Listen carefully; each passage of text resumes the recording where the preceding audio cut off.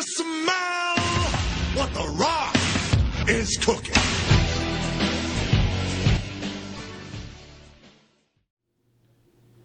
And hello, and welcome back to Rock Starring. We never really determined a better name, did we? No, I think I like Rock Starring. It's a clever pun. Sure.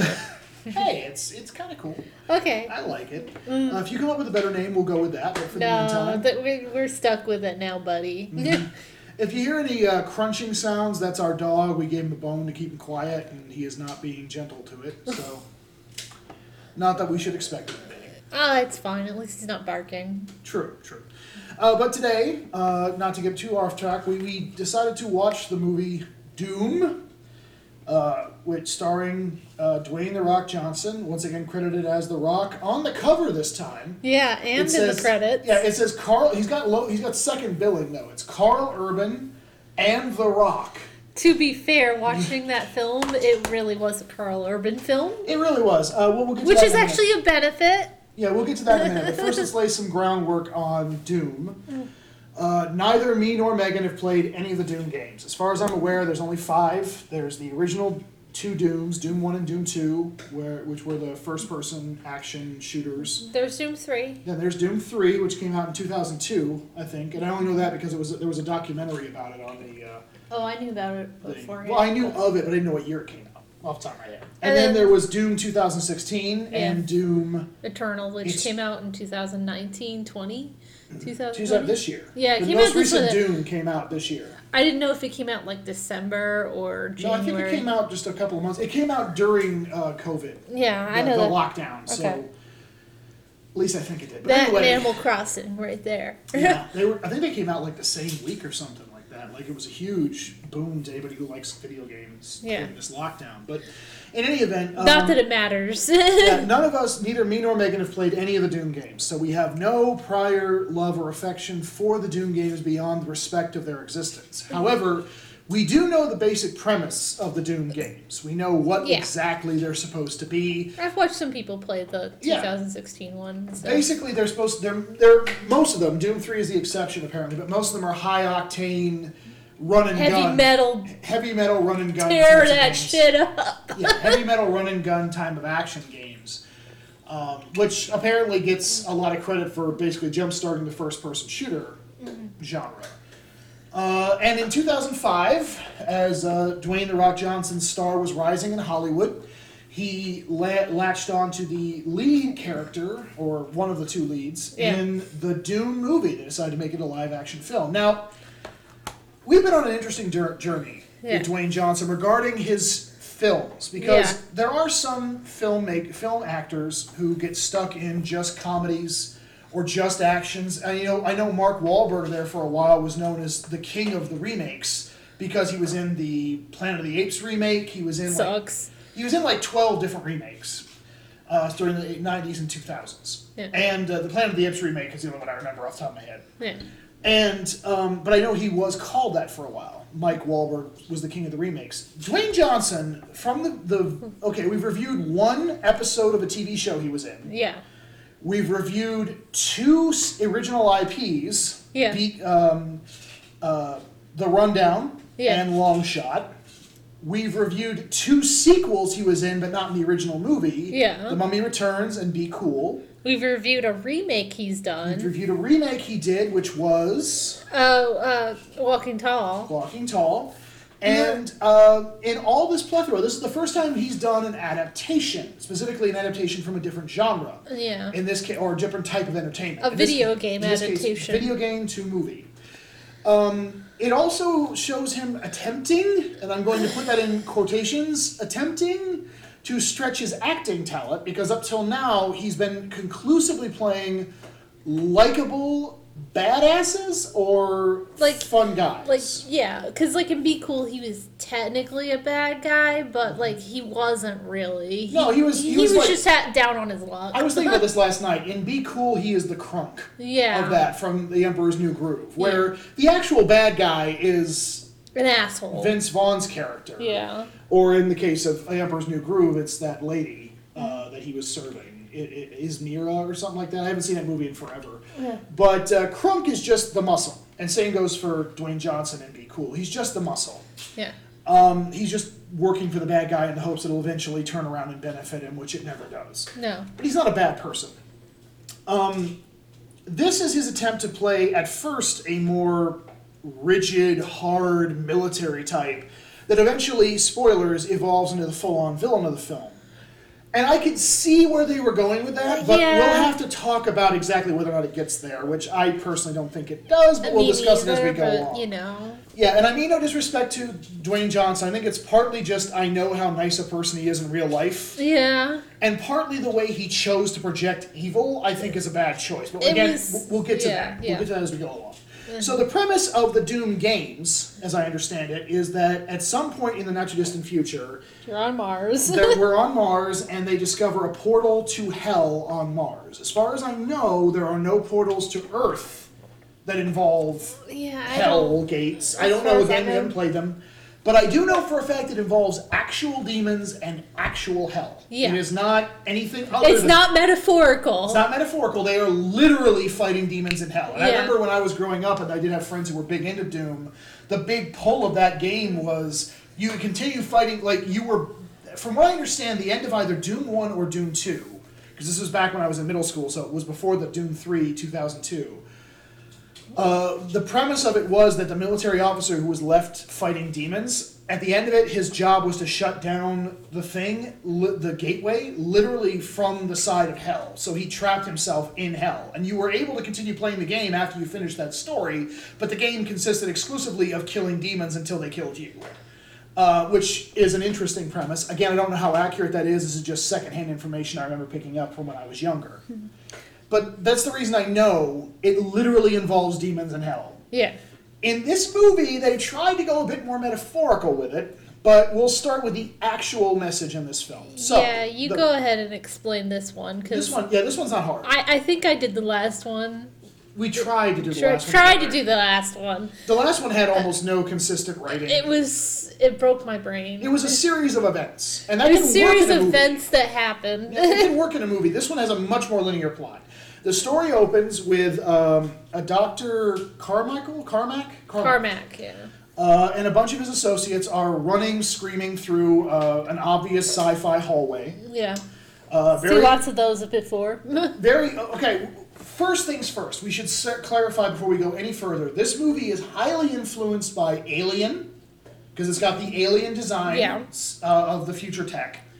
Resident Evil is a big influence throughout this. The movie definitely, movie specifically. But also the fourth game, I would say, with some parts of it.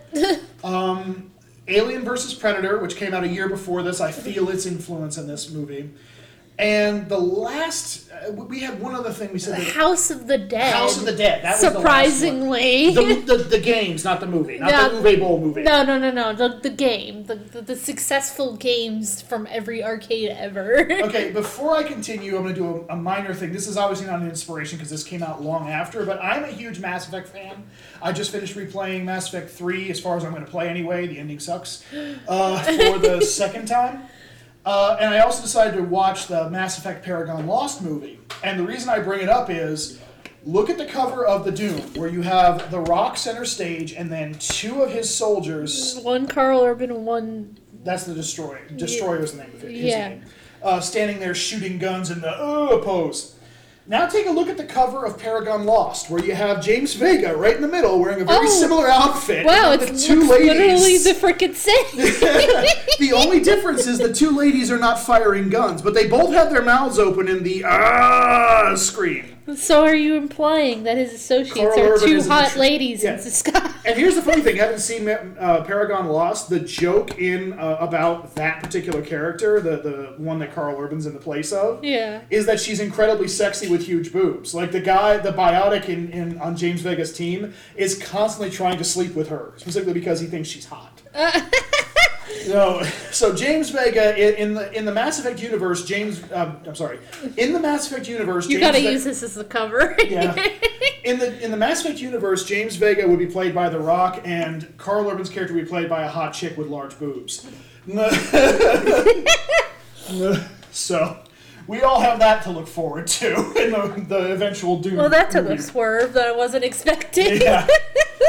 We also should mention there is apparently a Doom remake that doesn't star The Rock called Doom Annihilation, and this movie Doom has a 5.2 on IMDb, and it was released to theaters in 2005, and we tend to hold theater movies a little bit higher standard. Doom Annihilation was released direct to video October of last year, and it has a 2.6 on IMDb, which means it's Ouch. probably not a good movie. Ouch. Like I said, you go ahead and summarize it, and then I'll say my thoughts on it. Cause well, you want me to do the whole story, or just the basic outline? just basic outline like we've always done. Okay, well, all right. So the premise is that the movie opens with something being released. It's straight out of Sci-fi Resident Evil. hallway. In a sci-fi hallway, and a bunch of engineers running, and it's so it's so Resident Evil. It's insane. The Resident Evil movie, because they literally do the closing door elevator thing from Resident Evil 1, where they have in Resident Evil 1 they have that lady when the entire base is gassed by the AI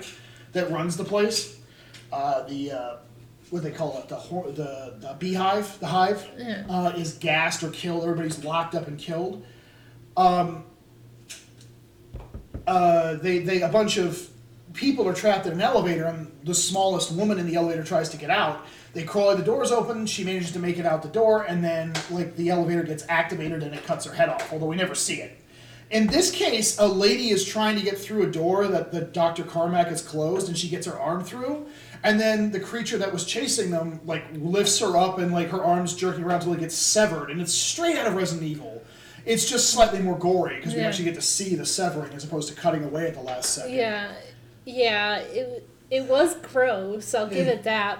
But it also was kind of ruined because, you could definitely see the CGI of the time. Oh, yeah, the arm in particular was very CGI. I want to give this movie credit because, yes, there are some CGI dumb moments that are pretty obvious, but they do also have some actually pretty good practical effects. Yeah, and props to we got the unrated extended edition, which means we got the boobs, which was wonderful. But anyway, I don't care about the boobs. That's the only thing that made it unrated and extended. It wasn't the gore. There wasn't enough extra gore in this to justify it. No. But the reason I bring it up is that all the extra features in this relate specifically to actual production shit, the making of either the Doom franchise in general. Yeah, the video game franchise. It's just kind of a lot of talk about the third game. Yeah, or it's specifically about their weapons training of the actors, or this practical effects, or the first-person shooter sequence, which was nice, because most extra features on Blu-rays nowadays, 15 years later, tend to be just, the movie was wonderful to shoot, and everybody got along on set, and the director's such a visionary. Everything was roses, and cherry blossoms, and honey milk. And everybody was giving each other blowjobs. It was great. Nobody actually talks about the hard work of production, and that's what this one has, which is nice. But anyway, okay, so the basic premise is after the lady's arm gets severed, the doctor managed to send out a message. That message is to warn that what was the name of the base? Orleus? The Ark? I don't remember. Well, the actual, Ouroboros was what the name of the base was. I don't freaking remember. Anyway, that's not important detail. The space base, which is on Mars. Space base. Yeah, the space base, which is on Mars, has had a breach and lock everything down.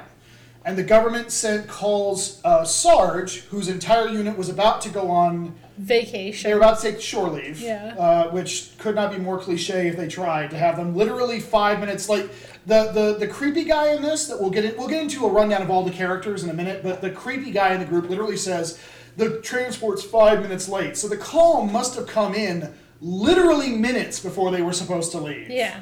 And there were no other teams they could have sent to this. They had to send Sarge and his shore leave unit buddies. The creepy guy even says that they've been without shore leave for 2 months. 6 months, yeah. Which is a long time to go without some kind of break. Yeah, that's generally what happens in the Navy. My dad would go away for 6 months at a time and then come back for about 2 weeks. Yeah, but these were Marines. Yeah, but my dad was in the Navy, and Marines are part of the Navy. Oh, yeah. Anyway, but I'm just saying... I'm just saying I know. I'm just saying it could not be more cliche. Yeah, it was. It was. It could not be more cliche if it was like one of them was 5 days from retirement. Like that kind of a cliche. This is gonna be my last mission, you know. Yeah. Speaking of, we do have a kid who's on his first mission and should not be part of a special forces team. If this is his first mission, they should have gotten someone who knew what he was doing. Because when his sergeant walks in, he's reading a comic and doesn't care that much until Sarge calls him out. And I'm like, he's a trained Marine. I don't care how young he is. If he's out of boot camp, he would stand the moment his sergeant walked into the room.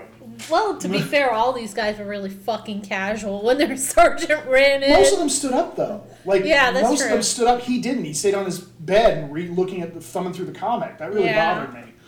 But anyway, so Sarge gets called in. Him and his unit are supposed to go to Mars through the portal. Yeah. Which it has a special name in this, but I'm not going to remember what it is. The Galaxy Quest portal. Yeah, the Galaxy Quest portal. And they're supposed to investigate and find out what happened. There are 6 scientists that need to be rescued. Dr. Carmack is one of them. Mm-hmm. And there's some data that needs to be downloaded. And we might as well go through our main characters now so we can cover all of them. There are a grand total of 10 if you stretch the definition of characters. Yeah. Because I might have a hard time with all the names. At least 4 of them, 3 of them were basically just names. Yeah. Okay, so you had, we'll start with the non-military characters. Yeah. There is Sarah Grimm, Who's Sarah? Isn't that her name? No, it's Samantha. Samantha Grimm, who is one of the military guys' sisters. Yeah. And she is the daughter, as is he, the military guy we'll get to in a minute. That's Karl Urban's character. Yeah. The daughter of the original dig site people at this site. Apparently Earth found in 2026, so only a few years from now, a portal connecting Nevada to Mars.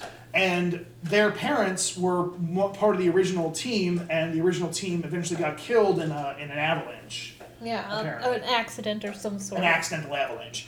So Karl Urban's character turned his back on science, even though he's a smart guy. Samantha dove headfirst into doing the same work. Yeah. She is on it, and her job is basically to be exposition and to scream a lot. Yeah. The other main character that is not a member of the military is Pinky. Pinky is a scientist who is on Mars who runs the portal.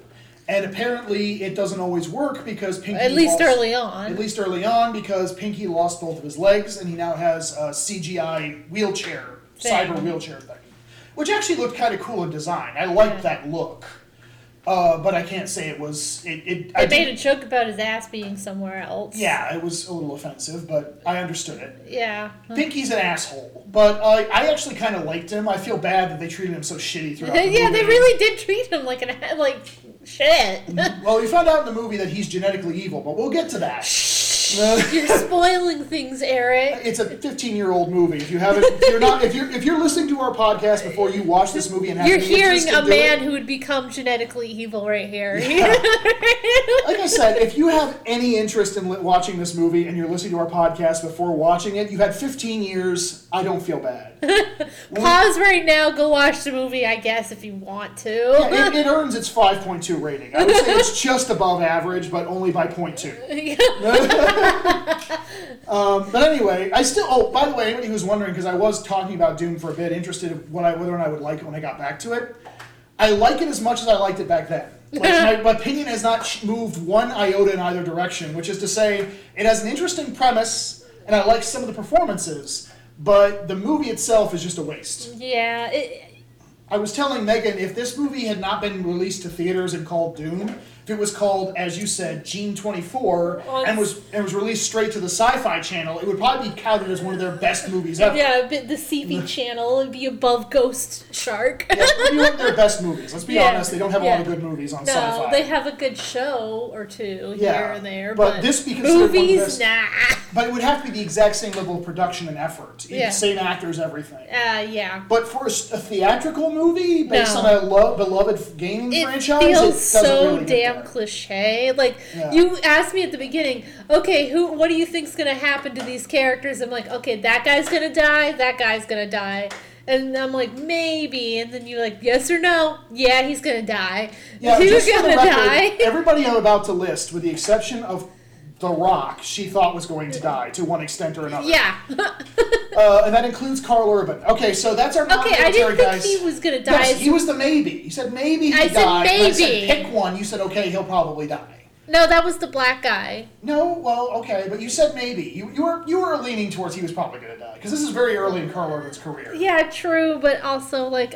And this movie was. I remember the advertising for this movie being all "The Rock is in Doom," so we're like, no one's going to kill The Rock. Surprise. I've never seen the movie, so I think I think an 80% success rate is pretty good. Well, not only that, it's hard not to guess who's going to die in this. It's pretty cliche. Seems like most of them don't have a character. So what we have here, we covered the non-military personnel. The remaining 8 personnel, I will go from least character to most character as I saw it. First is Mac, who is the Asian guy, whose entire character seems to consist of having a long Asian name because his one line in the movie is about his name being a long Asian name. They just call him Mac. Yeah. Which, okay.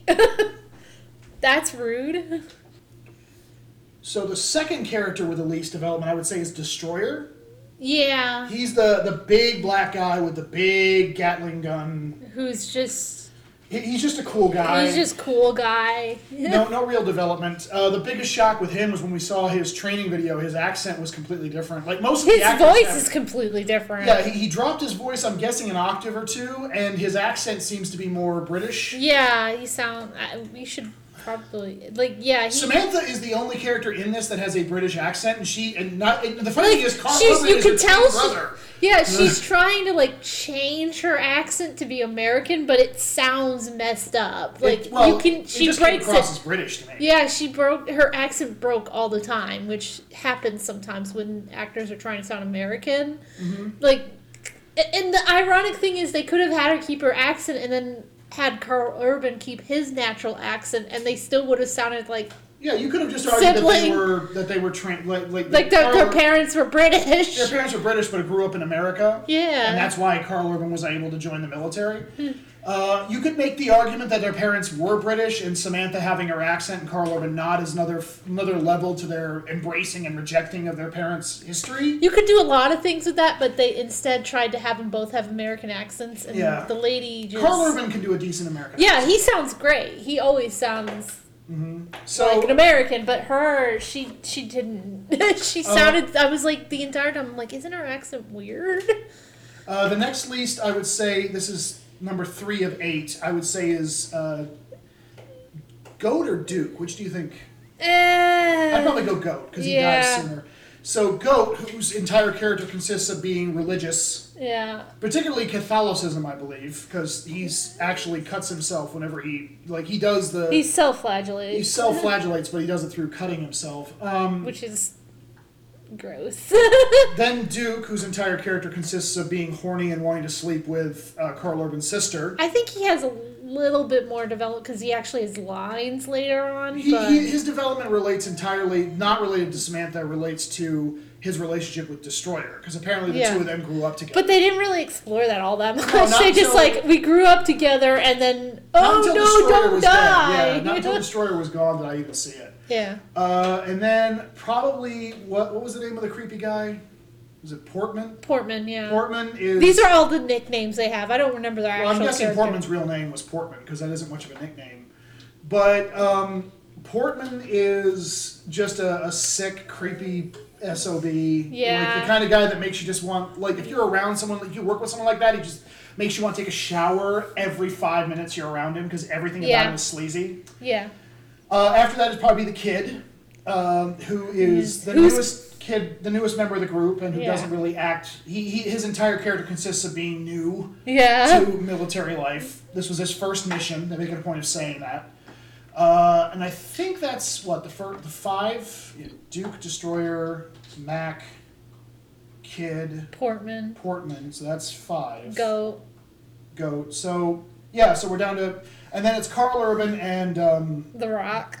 Sarge. Karl Urban's character is Reaper, so named because his last name is Grimm. And creative. And then Sarge, Dwayne Johnson's character is Sarge. And There really isn't much to... They're get about equal levels of development. I would say of the two of them, the one that I think does a better job with it is Karl Urban by a significant margin. But they both have the same level of writing, in my opinion. They're trying to make both of those characters three-dimensional.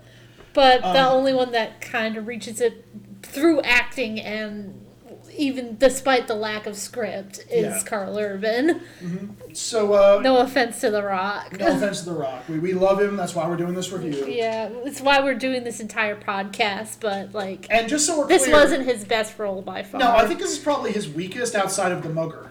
The Mugger. And this is his only other villain role too. The Mugger. Give me money. What she Give say? me your money now. And all we can know for sure is that he said now. Like but he said now with conviction. God damn it. Sorry. It's okay. But I would say it's just... It was like a backslide, really. Yeah, well, the thing is, I think Dwayne Johnson has, one, too much natural charisma to be likable. To unlikable, you To mean. be unlikable. Yeah.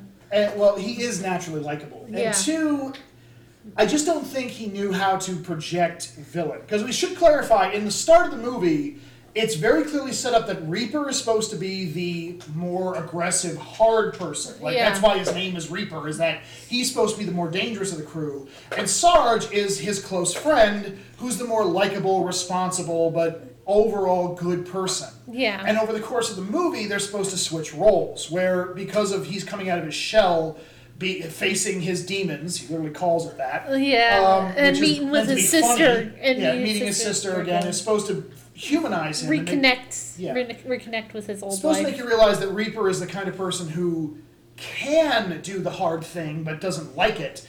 And that Sarge is basically...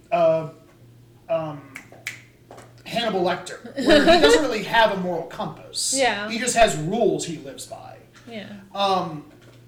And it's an interesting dynamic, one that I would love to have seen done a little bit better in a different movie. Yeah. But it's not, it's because it plays your conventions against itself. You assume this movie is going to boil down to either Sarge trying to save Reaper at the end and not being able to. Yeah. Or Sarge and Reaper back to back defending each other until they both get out alive. Yeah. The fact that they end up as adversaries is a surprise and an interesting one given the premise of the movie. Yeah, and the way that The Rock is acting early on in the movie doesn't support his later development. Well, here's the big thing. I was going to say this for later, but I might as well say it now. I think the big problem with The Rock's acting regarding his dark turn is that he starts becoming more aggressive and head moving, like when the head moving. I mean, like when he does his big speech at the end, which we'll get to, where he's telling the kid, "You follow my orders or no." Like the camera keeps zooming in on his face, and he keeps going more and more intense with his head movements and it's like raising his eyes. I'm like, this is cartoonish. He's cartoonish. A truly evil person, as demonstrated by Mads Mikkelsen when he plays Hannibal Lecter, should get more calm and controlled. Like the moment. Because he doesn't have to project anymore. No. He doesn't have to project He doesn't have to hide who he is. Yeah, he's in a situation where, at the end of the movie, Sarge has determined that, we'll get to this, but has determined that there's a viral outbreak, essentially, that could wipe out humanity. So the standing order is everything that must die, including the civilians. And his squad discourages that, and... Especially considering Karl Urban's sister... Well, we'll get to the particulars of that in a minute, but I just mean, there's a debate, and I'm just trying to say regarding The Rock's performance then, it feels to me like he's trying to project going unhinged, when in reality, he should be projecting less emotion as the story goes on. Yeah. So when he gets to that point where he's not willing to angrier. shoot his... so when he gets to that point where he's willing to shoot his own men... he doesn't react at all. It would shock you. Because I was expecting him to shoot the kid by that point, because he was so and twitchy. Unhinged. I'm like, okay. It felt like they went the wrong direction. They went too cartoon villain. This feels like a guy from Captain Planet at this point. I will say, I would love to have seen Sarge performed by Mads Mikkelsen. That would have been an amazing I just movie. want to see Mads Mikkelsen in like a lot of movies. Well, same here, but I'm just saying specifically. There's a good movie in this movie. I'm just saying, as much as I love Dwayne Johnson, and as much as I love him in this movie, or as much as I love him as an actor, I really would love to have seen Mads Mikkelsen, someone I know can do villain and do it really well, even subtle villain. He really could do an well. entire film with almost no lines. Yeah, he could have projected a really interesting version of Sarge in this movie. Mm-hmm. And then, but like I said, I think it's a combination of, I don't know, this movie isn't what it is. It should not be what it is. And that especially applies to Dwayne Johnson cast as Sarge. You should not have asked Dwayne Johnson this early in his career to play somebody this villainous. Because I just don't think he can do that easily. Especially since this is his first military character performance. And we've seen in other movies that he plays military officers like G.I. Joe Retaliation and, of course, the Fast and the Furious franchise. Yeah. He can do it really well once he's comfortable with it. I think this is just kind of, but I did see like what he would do later on. Honestly, Yeah. in this is just feels like a stepping stone to what his later characters would be. So we'll go ahead and we'll backtrack a bit to what we were saying about them being on Mars, and then we'll continue with the story, and then we'll talk about the genetically evil thing you were bringing up a minute ago, because that does need to be discussed. It's so bad. Yeah. So first of all, when they get to the premise of this is so much easier to understand than Be Cool, because it's very simple. They get to Mars. We get to Mars. We do a sweep of the 3 locations. There are 3 separate areas. One is genetics research, one is archaeology research, one is the armory research, weapons research. So Sarge splits up his people. He leaves Mac behind to guard the portal back to Earth with Pinky. Yep. And then he takes his people out, and he divides them up, and he sends one to each location. And Karl Urban's sister, Reaper's sister, goes with him to the genetic research location where she's going to download the information. Yeah. And I'm not going to remember all the pairings. The writer, I will say, did something interesting in this, which is that every time he split the group up, he tried to have a different pairing. Yeah. So we had a different reaction with their characters, which I thought was interesting. Different interactions. Yeah, which was interesting. It helped flesh them out a bit more than it would have been if it was just the same pairings every time. Yeah. But I'm not going to remember each individual pairing. I will say the first time they go out, they find almost nothing. They find pretty much no one. They find they find a bloody stump, and they find Dr. Carmack, who is bloody and seems to be insane. He just rips his ear off. Yeah, he rips his ear off, and he's holding the bloody stump of that woman's arm, that one that got cut off from the door. And they go out, they find almost nothing, and then they are attacked. Are they attacked at that point? I think they're attacked, right? No, I think at one point they see something. Yeah. And then, like, they go back later to the genetics lab. Okay, so the first time through, when they were looking for everything, they find Dr. Carmack, they pull back to the kid does shoot at something, but it turns out it was just a vent. A vent. Well, a steam pipe, I guess. One of those sci-fi steam pipes. Which make no sense. Every facility and starship is run on steam, apparently, because whenever there's a battle, there's always a bunch of steam pipes that burst. I know. But anyway, but I guess it makes a certain amount. If you assume that's high pressure coolant meant to keep like the computers. But then why would it be okay if it burst open? Yeah. But okay, so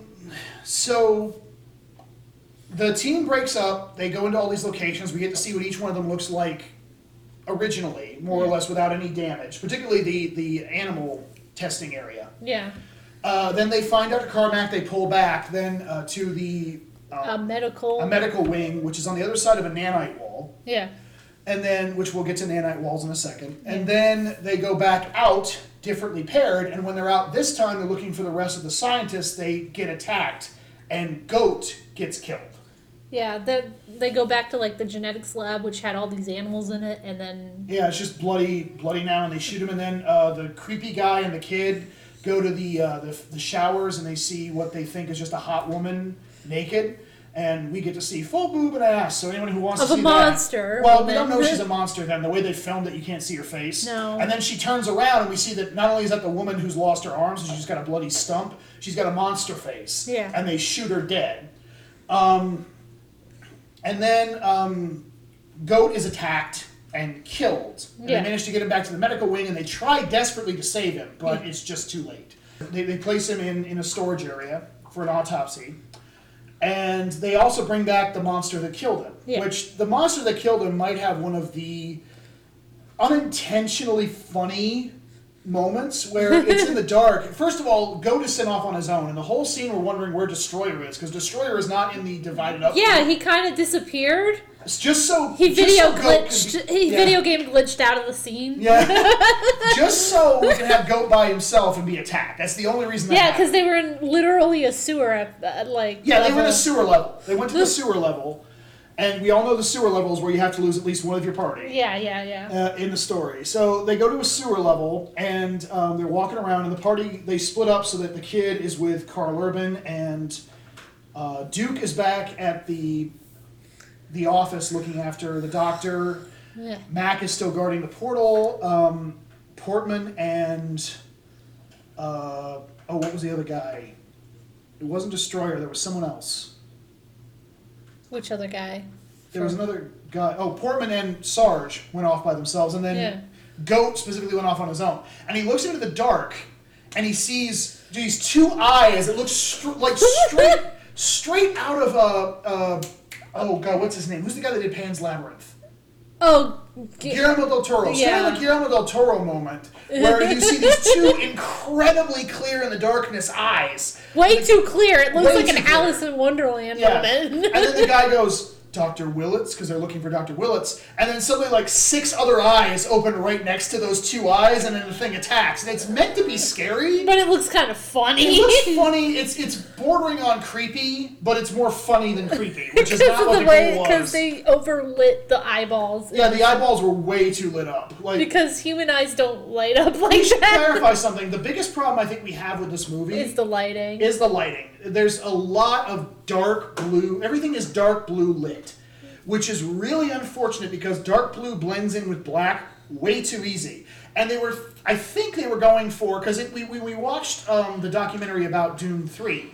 They mentioned the game. They mentioned that the flashlight in that game is critically important because you need to have the flashlight up to see anything. But in order to fire your weapon, you have to lower it. So you had to quickly switch back and forth between your weapon and your flashlight.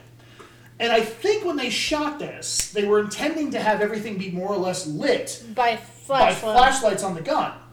But the blue light is just bright enough to render the flashlight more or less useless, but just dark enough that you can't really see any of the details of what's going on around you. No, not at all. The whole movie, I was thinking, why wasn't this a dark red light? It would have made things look so much creepier. Yeah, we both were thinking the same thing. It would have made things look so much creepier, and red counteracts with black a lot more easily than blue does. Yeah. So you would have seen a lot more detail. Plus, this entire station's supposed to be on lockdown, and red light is pretty much the universal we're in trouble, put it on lockdown mindset, color lighting.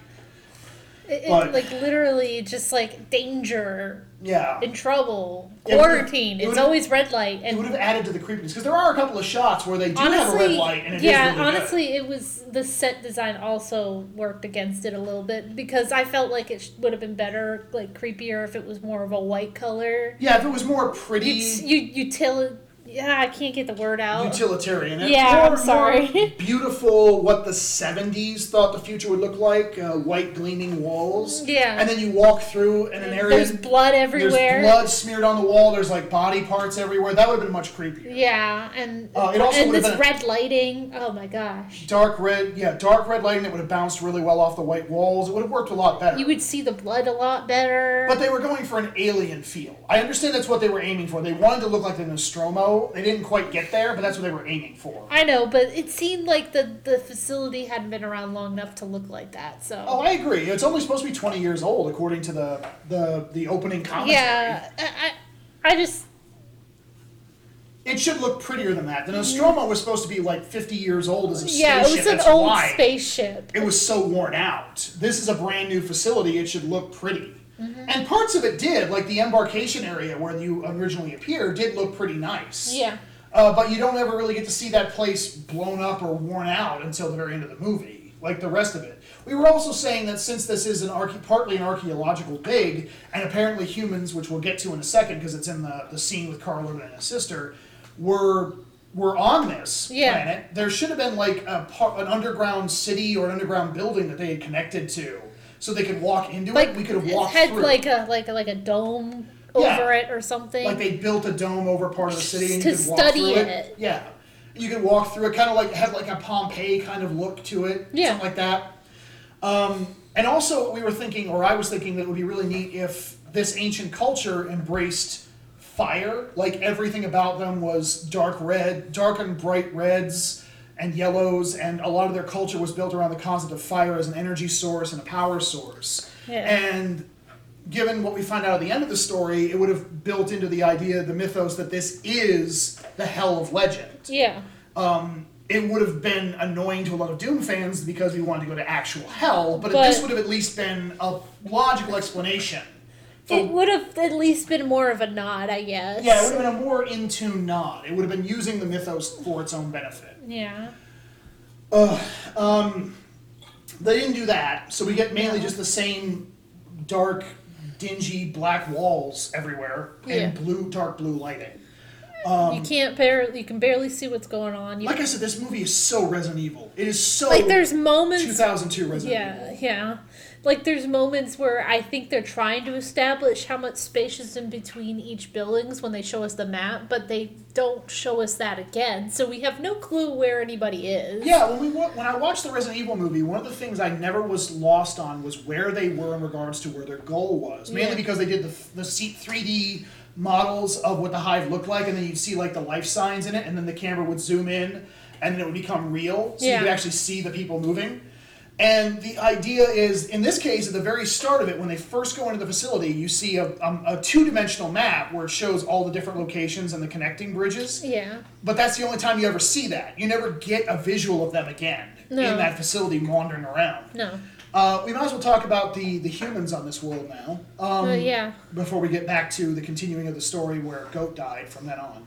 So earlier, when the sister first showed up, Samantha, she said, I have to download some information. And while she's downloading it, she's having a discussion with Karl Urban about their history, about Karl Urban's character, Reaper. How he had potential to be a really great scientist, and he actually seems to show that he's smart enough to have been, but he chose a different life because of what happened with their parents. Mm-hmm. And I like the idea that there's arguably, in my opinion, the best sequence in the whole movie is second best. Yeah. Because my favorite is but we'll get to that in a minute. But my second best sequence in the whole movie is here, where she is talking that there's a case, and in the case is a baby and human fossils, or humanoid fossils. Yeah, the baby looks a little funky, but well, the idea is that both of them have a 24th gene. Yeah, they're genetically engineered. Yeah, humans only have 23. So this particular subset of humanity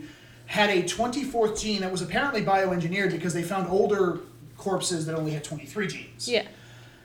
And they want to know what this particular gene is. It was supposed to make it, apparently, but based on what they learned, it made them superhuman. They were stronger, they were faster, they were more intelligent, no intelligence, no disease, more intelligent. No, that's what happens to us every day. They were more intelligent, and most notably, what was it? We're super strong. They could heal really fast. Yeah, that was it. That was the most important aspect. Had super healing, basically. Yeah, 50 times faster than a normal human. Yeah. And so Karl Urban asks, and she's all excited through this discussion where she's talking about the potentials. And then Karl Urban looks at their corpses, which are situated like, how do you in a think way, they died? Well, let me set it up. In a way that where it looks like the older woman is protecting the baby, like her arm is up. And then he says, if they're so advanced, how did they die? And his sister says... Maybe it was their time? Mm-hmm. And then he says, you don't try to shield a baby from time. Yeah. And that was a nice way to establish the difference between their characters, where she says earlier in that scene, do you ever miss having to not being able to see the world through a microscope as opposed to a sniper scope? Yeah. And the difference is, that is entirely the difference of their characters. They're both intelligent, they're both capable, but she looks at the little, minute potentials. She looks at the bigger picture.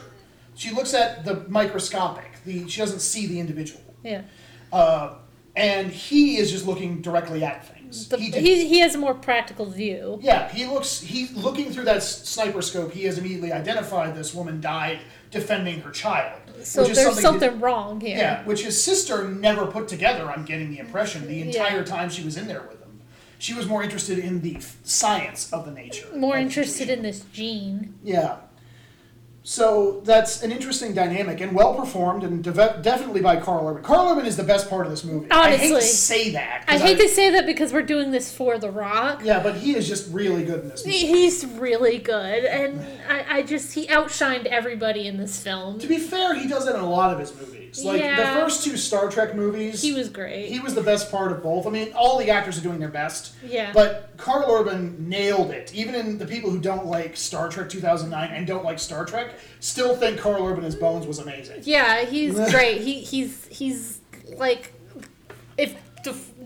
He's just like the new DeForest Kelly in those movies. It's great. And Into Darkness, same for that. People who don't like Star Trek in general, and also people who don't like Into Darkness, still think Karl Urban was great in that movie. Yeah, and he was. And this is really early in his career. He didn't have to put in all the work here, but he did. Yeah. And he's a consummate professional, and we love you too, Mr. Urban. But anyway, also, I can see shades of Karl Urban's character of Judge Dredd in this. Oh, yeah. As well as Karl Urban's, just like we were talking about The Rock earlier, I can see Karl Urban's The Rock's future characters being started here. Yeah. I can see the start of Dredd, and I can see the start of John Kennex from the Almost Human TV series, which is a tragically underrated show. If you've never seen it, watch it. It's only got 1 season, but it's worth it. It's a tragedy. That it's ended. Yeah, that it ended. If so you like quickly. Blade Runner, iRobot with Will Smith, or just any sci-fi... RoboCop to a certain extent, you'll like this show. Yeah, it was interesting. It was really good. Set up a lot of stuff that never got to pay off, but still worth watching. But anyway, we're not doing a Karl Urban review. No. Trying not to. Trying not to. But okay, so back to the story where Goat died. After Goat's dead, they go out for a second run. They find that's I think where they find the naked lady. Yeah. And they also find another doctor in the animal testing where he's eating the lab test subjects. Yeah, eating rats. Yeah, well, he's eating all of them. That's where they all went. He ripped them all out and ate them. Yeah, but when they catch him, he's eating a rat. Yeah. But they kill him, and then they chase down into... where do they go after that? The sequence order is a little rusty here. It's not that... Well, first of all, we have to take a break, so... but in any event, after that, I believe the next thing that happens is... they determine that the reason they go back out isn't just to find those scientists. Yeah. It's because The Rock and Karl Urban's character wonder if something might have come in from outside, from on the planet's surface. So they go out to lock down the doors, the dig site and the airlock. Yeah. And while they're out, Mac, who has been ordered away from the Ark teleporter, and they just left Pinky, the crippled guy with no military experience, in charge. With 3 grenades and and a gun. And a pistol. And they expected him to hold the line. What the fuck? Yeah. He heads... Mac gets his head just cut off. Like, he gets smacked. And he gets killed almost immediately the moment he leaves that area. And I'm like, oh, I was expecting him to die in that beginning area. Mm-hmm. But, I was almost spot on with him being the first to die. Well, second to die, He died really quickly. I should say, of all of the nondescript characters, like the ones that don't actually get... Aside from Karl Urban and The Rock, basically...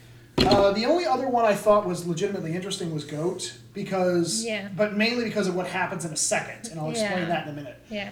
But okay, so Mac dies, and then Sarge told Destroyer and Portman to stay by a door, and Portman has been arguing up to this point that he wants reinforcements called in because they've lost one of their men, and this thing is full of monsters.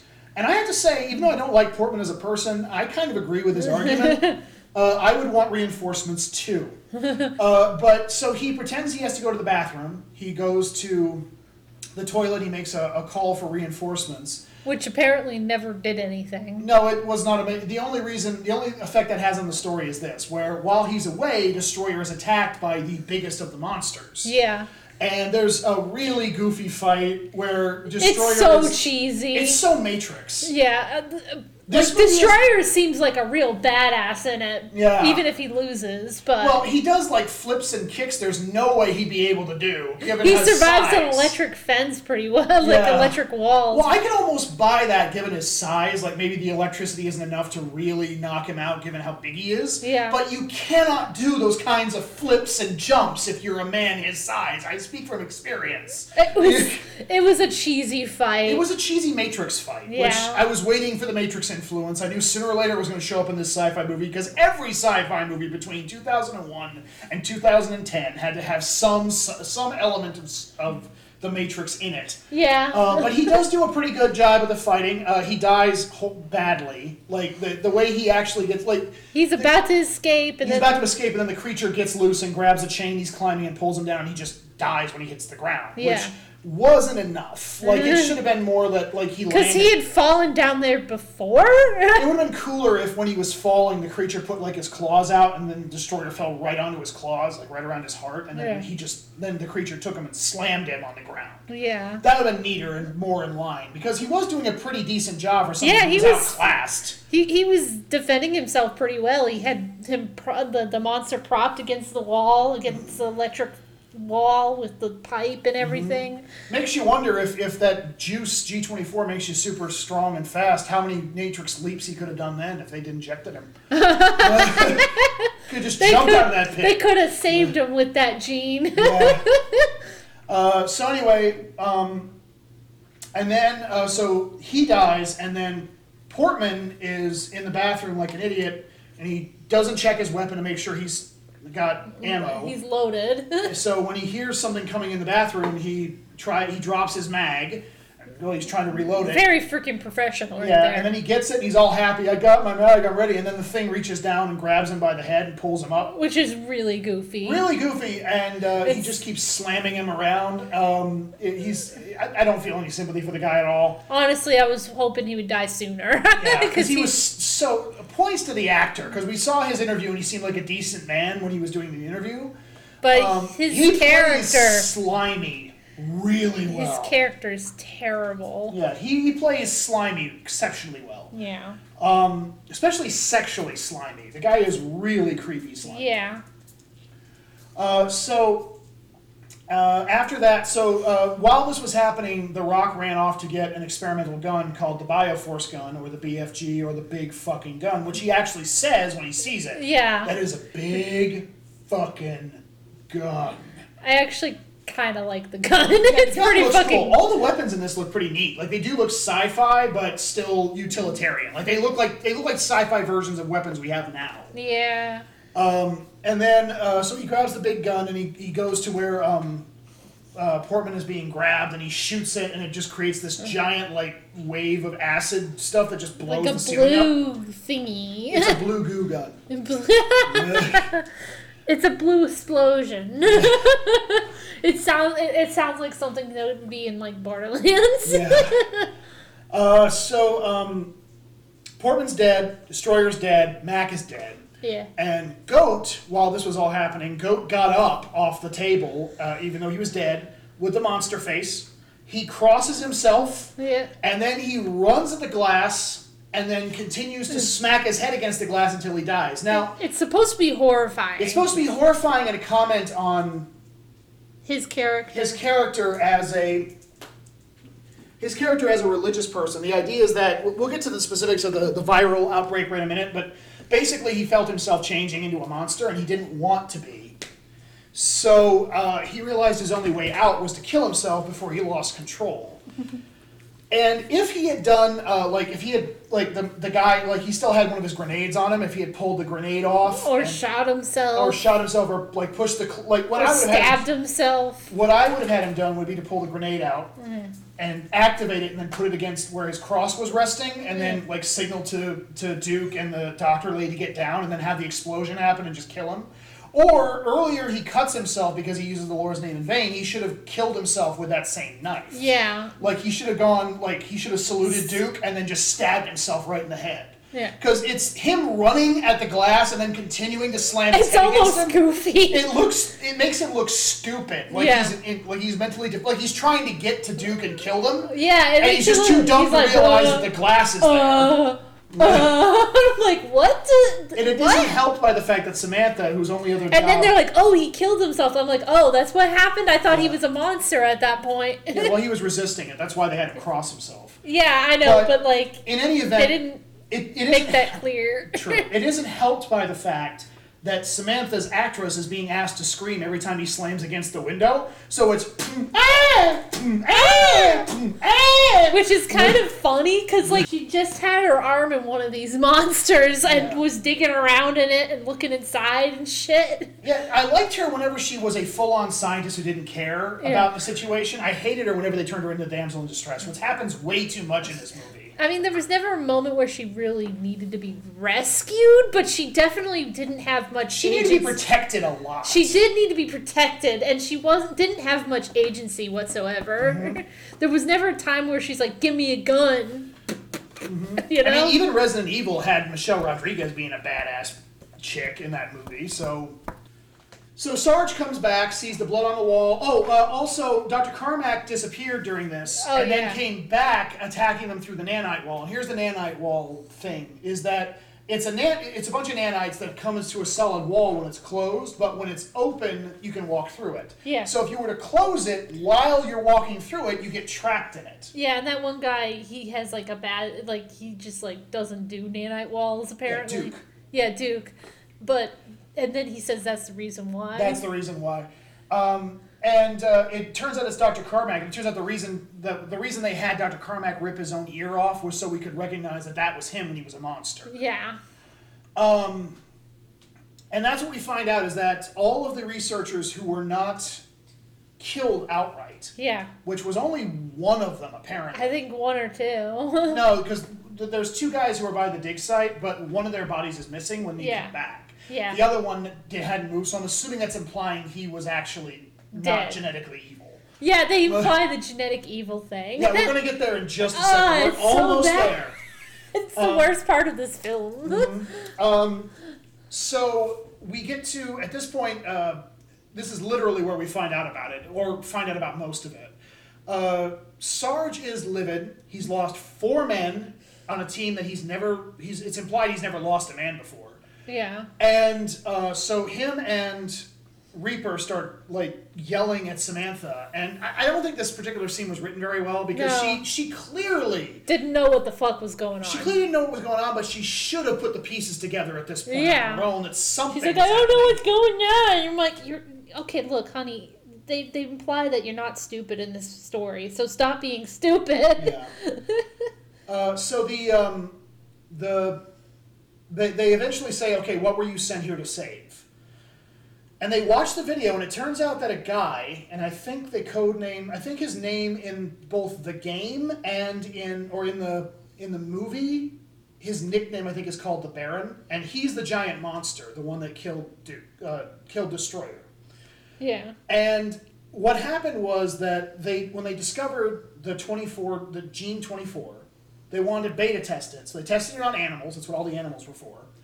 And then they decided to test it on humans. And in a very logical, by their standards, in a horrifying way, this guy was a multiple murderer. He was young. He was healthy. He was strong. So they took him and they locked him up, and they injected him with the gene 24 to see what would happen to him.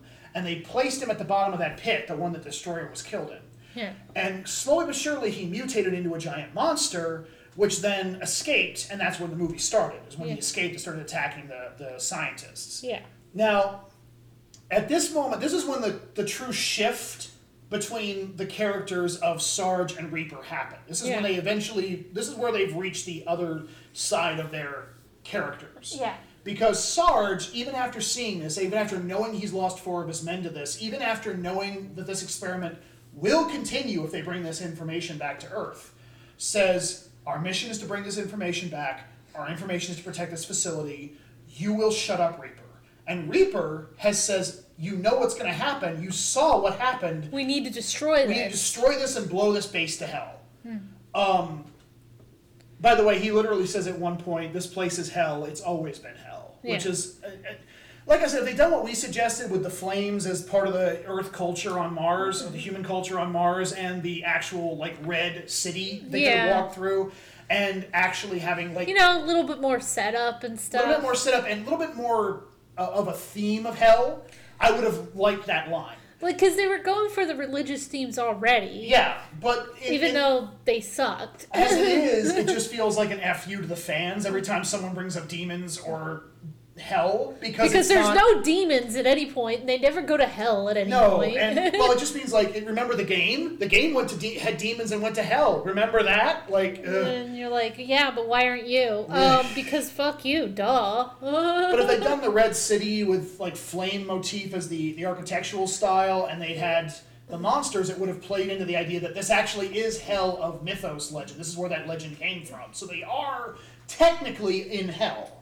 It would have been a nicer nod, in my opinion. And that's just something they could have done without having to add in monsters and demons and the forces of darkness. It could have been the exact same story. Yeah. Well, no, they still would have had the genetic angle. Yeah. It would have been the exact same story, just that the setting, the set dressing would have made more sense. Would have made more sense. So, anyway, so Reaper eventually bows to Sarge and says, okay, we'll do it your way, sir. And, Samantha has 4 more sticks worth of information, USB drives worth of information to get. Yeah. So she goes to get it, while Sarge and what's left of his team, Sarge, Duke, the kid, and Karl Urban's character, are informed... Who doesn't want to leave his sister behind, but apparently he's ordered to. So. Yeah, he's ordered to, but he's told that there's one of the scientists, the one we mentioned earlier that we thought was dead but wasn't, has apparently made it to the door leading to the Ark. And Pinky's the only one left in there to defend it. Yeah. And he's a guy with no legs and no experience firing a gun who's been handed a couple of grenades and a pistol. Like, he's gonna... Like, Destroyer had a Gatling gun and was 6'6" and full of muscle, and he died. This is not fair, honestly. This is not a fair fight for Pinky at all. No. So Pinky retreats, as would most people, through the Ark. Because he's smart. Yeah, which leaves the monsters to come through the gate behind him. Yeah. And Sarge, when he gets there, sees them all gone and realizes, okay, it's going to take 5 minutes for the portal to recharge, so everybody go get some ammo. We're going to go and clean out the entirety of it. Because we should clarify, there were scientists on... the Earth base. Okay, the Earth base, the one that has the portal in it in Vegas, is underneath a deep, deep shaft. And that deep shaft has been locked down for 6 hours. Yeah.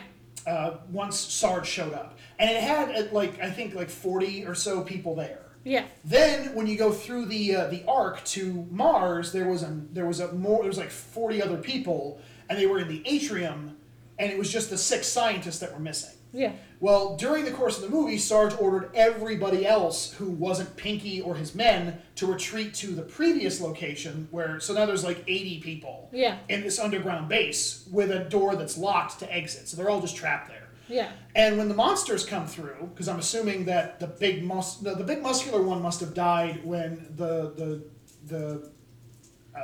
Sarge fired his BFG. Yeah. So it was just the scientist that we thought was dead. Over by the archaeological dig, the one that they went back and checked and he wasn't there. So there's just like 80 civilians, some of them children, just trapped in this building with a monster showing up. And Sarge gets all of his things together, and it's going to take 5 minutes for the portal to recharge. So Karl Urban's character is like, let me go get my sister because she's not responding to comms. And he says, you got 3 minutes, and then we're leaving. And so Karl Urban beats feet to his sister, and this is where we get the genetics explanation. And I'm going to let you explain this, because it could tell you were upset by it. Okay. So here's... You want me to explain this? Okay. Well, if you're going to keep pushing to bring it up, I'm going to let you explain it. It's because it's an important part of the freaking story. Okay, well, you can go ahead. Okay. So basically she's like, hey, I was wondering... The sister's like, I was wondering why it only took some of the people, but not all of them. Mm-hmm. And then she takes out, like, the genetic like genetic code of She said it's gray matter from Portman and gray matter from Destroyer. Oh yeah, she puts it next to the monster's tongue because the monster's tongue fell out earlier. Because, well, you could fire it like a missile. Yeah, like for reasons. And she put she's like, here's what happens when we put Portmans, and like the tongue's like, but here's what happens when we put Destroyers, and it doesn't react at all. Mm-hmm. And she's like, it's because they're genetically, we don't know everything about the human genome. There's 10% of it that's unmapped. So some people think it's the genetic code of the soul. And I'm like, are you fucking kidding me? Are they going there? Mm-hmm. So basically they're implying that the people that turn to monsters are genetically evil souls. They try to gloss it over by her saying the parts that we haven't really is the parts that relate to schizophrenia, psychosis, sociopathy, like basically people who are more prone to becoming serial killers. They're not necessarily evil, but they could become evil. Yeah, but the thing is, like, it's implying that there's no choice for any of these people at all. And it's like, now I will say the movie does do a decent enough job. That means that not everybody can be affected, and I'm like, but really? Some people have a natural immunity to evil, maybe. Yeah. Don't you understand that? Yeah. They do some interesting things. First of all, Goat, who was infected, so must have been genetically predisposed to being evil. Even though he was the religious dude. Well, even though he's a religious dude, but the idea is that he was, just because you're predisposed to being evil does not mean you cannot be without honor. Yeah. The idea is what moral code you subscribe to. In his case, it was a very strict religious moral code. People like the kid, who I would argue is not, even though we never see for sure one way or the other, but the kid who is not predisposed to being genetically evil, and we'll get to why I think that in a minute, he was a drug addict, which most people would assume is a negative personality trait. So just because you're predisposed to being good or evil doesn't mean you can't have traits of the other side. Yeah. But it still clarifies that the 10% we haven't mapped yet is whether or not people are good. Yeah. They literally, Karl Urban literally says, what do you mean? She goes, 10% of the human genome hasn't been mapped yet. What do you mean? The part that's about evil? So it's just weird. It is a nice character moment for Samantha, though, because she's the one that deduces the obvious thing about the same thing, the bones. Yeah. Because she literally says, what was it, Lucy? When the gene was introduced to them, it made them genetically stronger and faster. But she was shielding her baby, or shielding that baby from harm, not trying to eat it. Yeah. So she was advanced, but she did have the same gene, but was not evil. She wasn't a monster. So it will either turn you into a monster, or you will become a superior human. A superior human, which... What the fuck? Superior humor? It'll turn you into... I think I said human. Turn you into Patton Oswalt? Shut up. I fucked up, okay? There's a lot to unwrap here. True. So the idea is that the gene is still useful, but only to a subset of humanity. We have no way of knowing which subset. Mm-hmm. It also is... Well, unless you lock them in a room with one of those monsters and see if it tries to kill them or not. It also is interesting that it's very convenient that the monsters... what the monster does is it has, like we said, a tongue that will latch onto somebody right around the neck, pump them full of, I guess, the same gene if they're evil, and then the tongue will flop out and die, and then they regrow it for the next person. Yeah. And the implication here is that... It's a zombie virus. It's a zombie virus that is spread through, sexy tongue licks. I'm not sure if you call that sexy. That's a pretty monstrous creature. I'm kidding. But there is a version of vampires where they have tongues that are kind of tentacles that come out. So it's kind of like that. Yeah.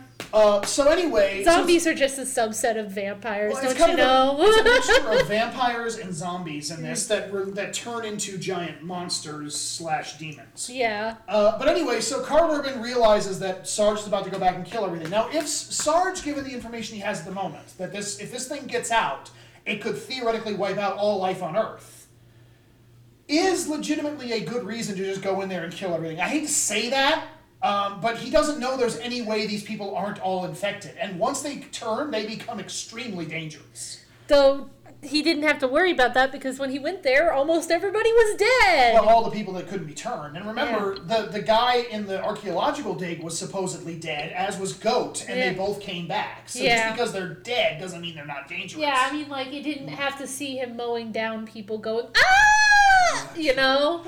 But the... Which would be very uncomfortable for future viewings. Yeah. But anyway, so I'm just saying, from a pure cold calculus perspective, we've got 80 people versus the rest of mankind if this virus escapes. Yeah. So I understand his logic in this regard. Karl Urban can't get through to Sarge. He tries to hoof it back. It's too late. Sarge, the kid, and Duke, who are the only people left now of that unit, go through and start eliminating everybody they find. Mostly monsters, but there are a couple of people who are like, please help me, and then Sarge just shoots them. Yeah. And then Karl Urban and his sister come through, and they see all the carnage, and they inform Sarge about this. That not everyone could be infected. Just secure them all for now. Kill all the dead bodies. Put bullets in the dead bodies. That's fine. That's fine. But everybody who's alive, just secure them for now, and we can test to see if they're infected before they become violent. Yeah. Basically, she can see Check if they've got the black blood or not. Not only that, but if you could, an obvious neck wound, that means that they're more likely to have been infected. Yeah. I don't even know if you can get infected any other way. They didn't say it, aside from directly injecting. Yeah, they didn't really say. If the neck wound is the only way, then it's a clear giveaway, a clear sign of who's been infected. Yeah. So anyway, so Sarge hears this and says, copy that, and he just shoots an unarmed person. Yeah. Thus clarifying that Sarge doesn't really care. Yeah. He tells the kid to secure the rest of the area, and he tells Duke to secure a different area, and Duke finds Pinky hiding under a bunch of dead bodies. And he drags him back to the control area. And Sarge comes back and has an out with Samantha and Reaper, where they're trying to explain that not everybody's in danger. Some of them are just like innocent she people. checks Pinky's neck and he's he's clean. got no wounds. So don't shoot him. Yeah. And the kid, while this is happening, finds a storage space with 20 survivors. people, most of them children, from what we can tell. Yeah, children and some young women. Yeah, well, mostly kids. But is what mostly I'm pointing at. kids. There's like one guy I saw, and then like 3 adults, and most of them are children. Yeah. 50, I would say 8. By children, I mean like 18 and under. Although there are kids that are obviously like 5 or 6. Yeah. Yeah. There's like a baby crying at one point when you walk in there. So it's just like so uncomfortable knowing what happens next. Yeah. So the kid refuses to kill them. He comes back and says, I found them, they're safe, they're not infected. And Sarge goes, did you secure that area? He goes, I didn't kill them, they're not infected, they're just scared. We just need to bring them here. Yeah, find them a place to secure them. And then Reaper's like, if they haven't been discovered and infected yet, sir, they're not a threat. Yeah. And Sarge says, I gave you an order, obey it. And this is really where the it's twitchy, out of nowhere. the twitchy acting on Dwayne Johnson gets a little too much, because the camera keeps cutting back and he's going, you will follow my orders, and then cuts back to him. Crazy You're eyes. You're going to follow my orders. Crazy eyes. eyes. Yeah, crazy eyes and slightly head twitching. And so we got the crazy eyes, and it's the head twitching, and it's just like, you can tell, I could feel Dwayne Johnson thinking, okay, I have to really project being unhinged. I have to project it. That's how you do it. And you get all cricky. This is how you be a bad guy. This is how you do villainous. Yeah, but honestly, if he was just calmer and said, did you secure that location? And the kid goes, no, they're not scared. Did you secure it? No, I'm not going to do that, sir. I'm not going to kill them. Okay. And then he raises the gun and just shoots him. Yeah. Completely calm. But it's clear, much more disturbing. It's clear by the crazy eyes that he's going to shoot this guy. Yeah, at least I saw it coming in the theater. I don't know if you saw it coming. I did. Yeah. It's like, okay, when is this kid going to get shot? This poor kid who's actually gotten kind of a better character. Yeah, he became better as the story went on. Yeah. Despite his lack of characteristics other than being new at the job. His entire arc is going from being a new kid who doesn't know what he's doing to being an actual soldier with a sense of honor. Yeah. And he dies for it, which is sad. But what he does causes Reaper basically breaks. Yeah. And he runs over to the kid and says, it was his first mission. And Sarge says, and it was not going to be my last. And then he pulls a gun on Pinky, and Pinky pulls the pistol he had back and points it at Sarge and says, lower your weapons, I'm not going to die. And that's when Sarge looks up behind him, and Pinky goes, "Oh my God, there's something behind me, isn't there?" It was comedic. It was comedic, and then that monster hand comes down and grabs him. Yeah, again, the funny monster hand that pulls him up. Yeah, and then it takes him and slams him around. And remember, his bottom half of his body is a cybernetic wheelchair, so he hits like 3 people with the wheelchair part while Pinky's just screaming. Basically turns Pinky into a mallet. And then he drags him off while Pinky is continuing to scream, and Sarge and Reaper... What I liked about this is that for those seconds when the tension was mounting and when Reaper and when the kid was shot, Duke and Reaper were clearly on the side of what Sarge is about to do is wrong, and there was a big dispute over how to handle this. Yeah. The moment the monster shows up, they all go back to being military officers. We have a bigger issue right now. Even though I think Sarge deserves to die at this point, we all know that the bigger issue is a bunch of monsters coming. We can't afford... Like, if this was a typical zombie movie with a bunch of survivors, they'd be arguing right now while the zombies are clouding in through the walls. Yeah. You know what I mean? Like,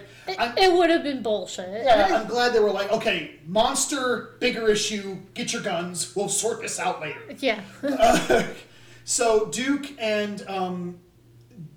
runs back to get Samantha, while Reaper and Sarge move forward and continue to cover, and that's when they hear this massive sound of zombie screams. Yeah, they're zombies. They're zombies. There's literally a moment when a whole bunch of them, when Sarge is clearing the place out, there's a whole bunch of them surrounding a dead body, and they're just ripping into it and eating parts of it. Yeah. And then they all turn in unison. You know what it reminded me of? Reminded me of the end of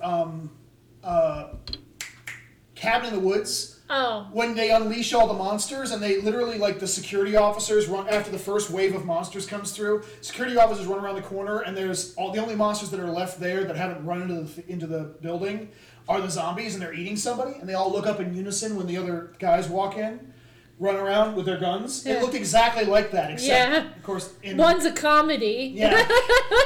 I'm not sure which one at this point. That one. I'm kidding. Mom. Megan. Mom? Jesus. First my mom calls me mom, now my friend calls me mom. You need to stop momming it. No.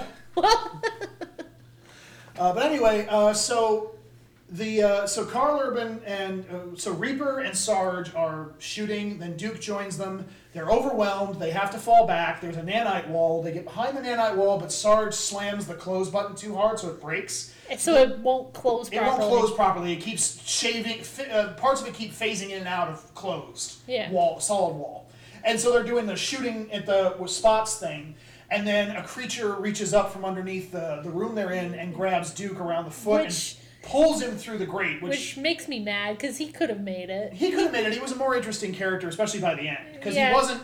At first it started with him flirting with Samantha, seemed like it was just straight up, I think she's hot. Yeah. But by the end of it, it seemed like he actually liked her. Yeah, like it was like a connection, and I kind of was like... You know, it'd been nice if for once that happened. Yeah, the black guy made it in a horror movie. Yeah. Especially back then, that wasn't happening. No. I have to ask, I knew it wouldn't, but I'd hoped. I have to ask, though, do you think that was a reference to Aliens? Because there's the scene where Hicks or Hudson? Hudson's the one that constantly talks, right? The one that makes jokes? Yeah, it's been a while. Anyway, he gets, at the very end when they're all falling back and trying to get to the thing, he gets grabbed from underneath by a grate. Either from underneath or above, he gets grabbed and pulled through a grate. Yeah. So I'm wondering if that was a reference to him. Probably. This movie did steal a lot. Mm-hmm. No offense, but it did steal a lot of its horror ideals. Yeah. From Resident other Evil films. is the biggest influence. Yeah. It is so. But you'll see a lot of other stuff in it. So it is a lesser Resident Evil copy, though I will say it is better in my opinion than most of the Resident Evil sequels. Oh yeah. I think the first Karl Urban is above this film. Yeah. The first Resident Evil movie I stand behind because it is actually a pretty decent tactical team versus zombies story. This is the exact same story. It's done less good, but it's still better than all the Resident Evil sequels. Yeah. So anyway, getting back to the story. Yeah. Duke is dead. Samantha. It's now down to Samantha, Reaper, and Sarge. And then Sarge, played by Dwayne "The Rock" Johnson, gets a little too close to the wall, Gets grabbed through one of the parts that are phasing and gets dragged through it, and he's holding onto the wall for a second, and he says, I'm not supposed to die. I'm not supposed to die. and then he gets pulled through. And I remember laughing in the theater when he said that. I'm like, oh, okay then. Because I remember, like I said, this movie was advertised as Dwayne Johnson as a military guy. Because remember, he's big, he's muscular. We were all waiting for him to play a military character because this is the... Turns out he wasn't the main character. Well, remember, this is early 2000s. This is our mid-2000s. Mid-2000s. This is after 9/11. I was 15. This is after 9/11, when tons of military movies were coming out. The military was more beloved in our country than it had been in quite some time. We hadn't seen a bad guy military guy, like... In quite a while. In quite a while. This movie was clearly supposed to be Dwayne "The Rock" Johnson's step up to action films. What we honestly thought, I think most of us, were expecting Dwayne Johnson to do action movies like Schwarzenegger. And although the rundown, because even in the rundown they have that trade-off moment. Good luck, kid. Yeah, good luck, kid. Or have fun, or something like that was his line. It's been a couple And the months. rundown is an action movie, but it's an action comedy movie. Yeah. And I don't think and The Walking Tall is an action movie, but it's a pretty bland action movie. Yeah. This is an action film, but it's... This is definitely action. This is sci-fi action horror. This is what this movie is supposed to be. The thing is, this is not where The Rock's career completely went, ironically. No. But I'm just saying the way it was advertised. We were expecting this to be his stepping stone to finally being the action star we all expected him to be. And he's not real, like... He's not really he good. Dies. He's not really good, but he dies. That was supposed to be a big shocker. Yeah. And that moment where he says, I'm not supposed to die, is literally, I think, a nod to the audience of, we surprised you, didn't we? You didn't expect, First, you didn't expect The Rock to be the bad guy 5 minutes ago by killing the kid, and now we're killing him for it. You didn't expect that, did you? They hung a lantern on it, and they really shouldn't have. It would have been more shocking if The Rock was shooting at the wall, and then suddenly he got grabbed and pulled and held on, and then Reaper, maybe chose not to save him. Because he shot the kid. Like, he kind of did. He kind of did. He kind of looked at him, but, there was no way he was going to save him. I know, but I mean, he could have been a moment where Reaper, the wall right around the creature that's holding the Rock's foot, it's desolidified for a second, so Reaper could have shot him. Yeah. And then chose not to. He lowers his gun for a second, and then the Rock just gets pulled out, having seen Reaper choose not to save him. Yeah. That would have been a much better way to go with it than having the Rock say that, in my opinion. So anyway, the only people left now are Reaper and Samantha. Reaper and Samantha fall back to a storage room.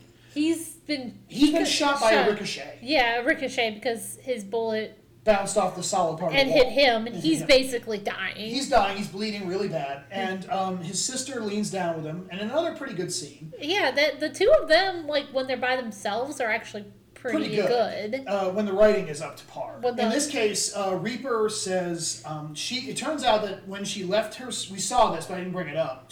When she left the lab, she grabbed a vial of G24. Yeah. Gene 24.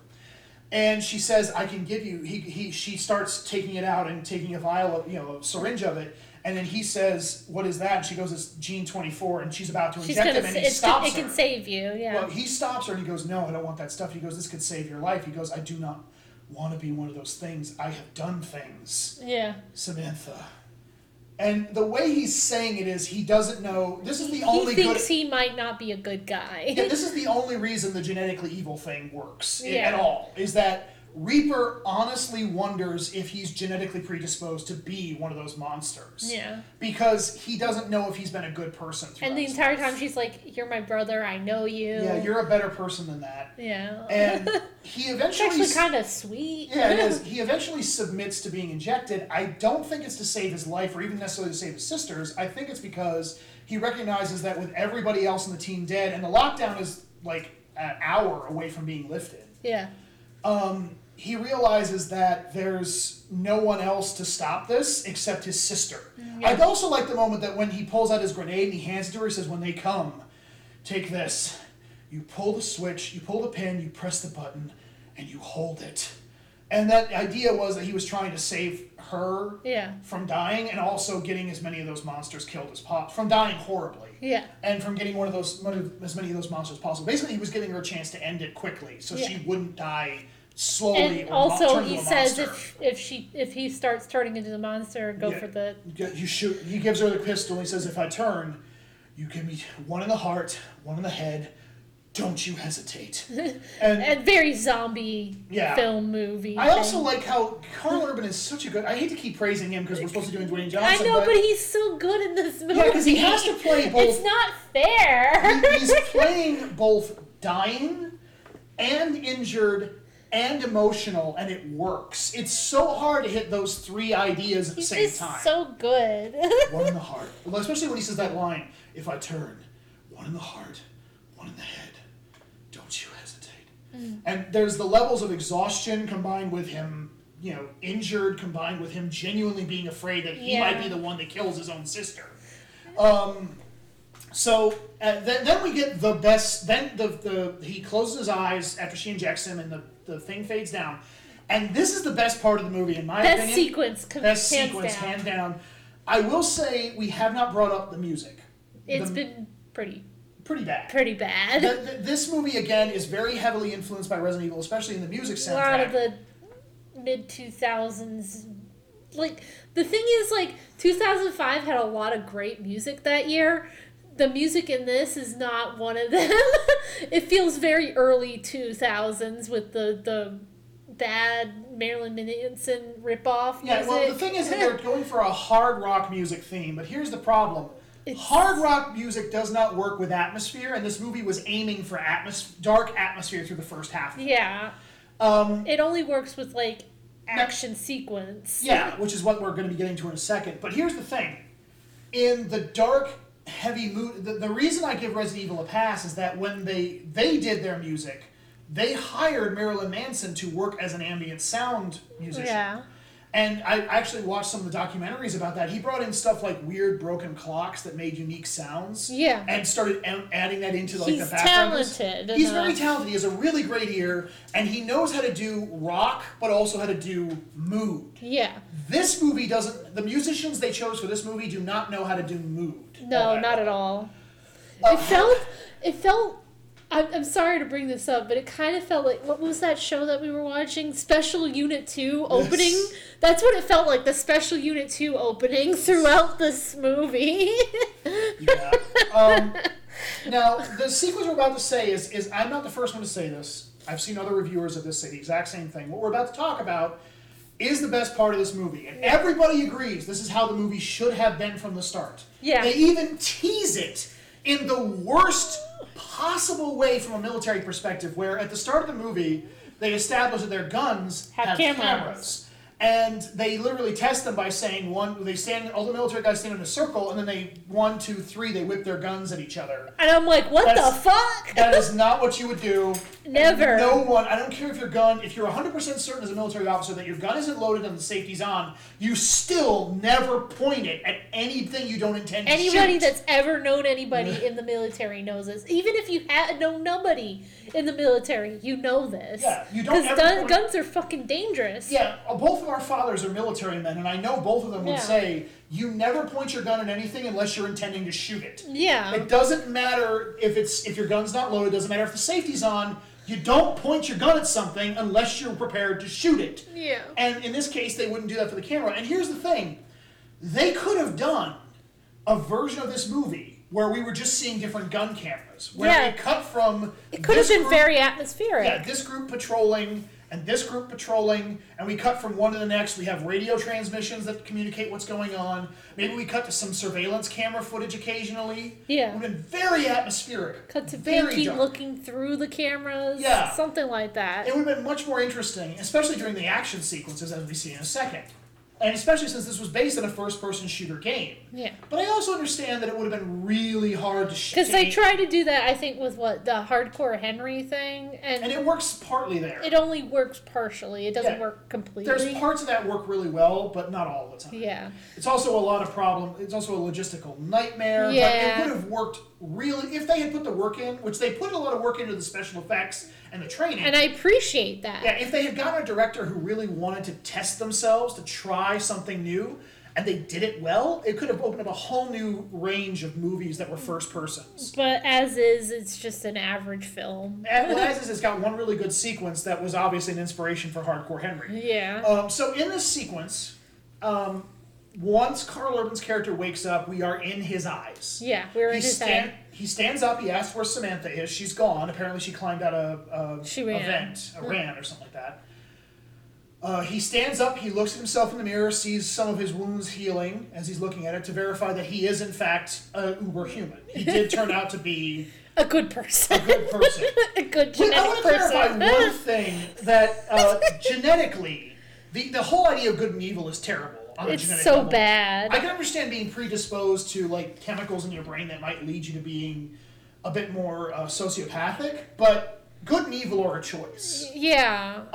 However, I do like the fact that in this story, it is implied that the most evil people are all white. That's true. I want to clarify here, I'm not trying to say with the exception of The Rock. With the exception of The Rock. I'm not trying to claim that that was the message the movie was trying to put across, but based on who gets infected and who gets killed, Mac had his head cut off the moment the monster found him, so he was genetically good. No. Destroyer was killed, genetically good.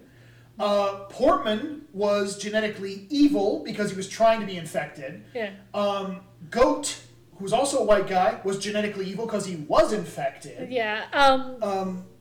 Duke was killed, so... Duke was killed, so it's likely he wasn't. It's debatable there because when Dr. Carmack's monster tries to get them, he shoots his tongue, which implies that he thought one of the two people in there was infectable, and it was either Duke or Samantha. And we have no clue. We have no clue, and since Karl Urban's character... is the twin of Samantha. I mean, fraternal twin, obviously. Fraternal. Because you never know. Fraternal twin, it implies that since she's from the same genetics, it implies that she actually is good too. It's just such a weird movie, and it doesn't... We need to stop saying that, though, because they've all been weird movies in one way or another. That's true. Wait till we get to, I think, The Tooth Fairy. That's a weird movie, too. I really hope everybody gets what I'm saying. I'm just glad that there is a logical explanation for why the minority actors died, beyond that they just needed to die because they were minorities. Yeah. To amp up the danger. To show that these monsters are dangerous. And it's like, now, we already knew this, but okay. Now, up till now, there have only been 3 Doom games when this movie came out, from what I understand. Doom 1, Doom 2, and Doom 3. Doom 3 is very divisive among the fans because it's much more of an atmosphere. From what I understand, it's much more of an atmospheric horror setting.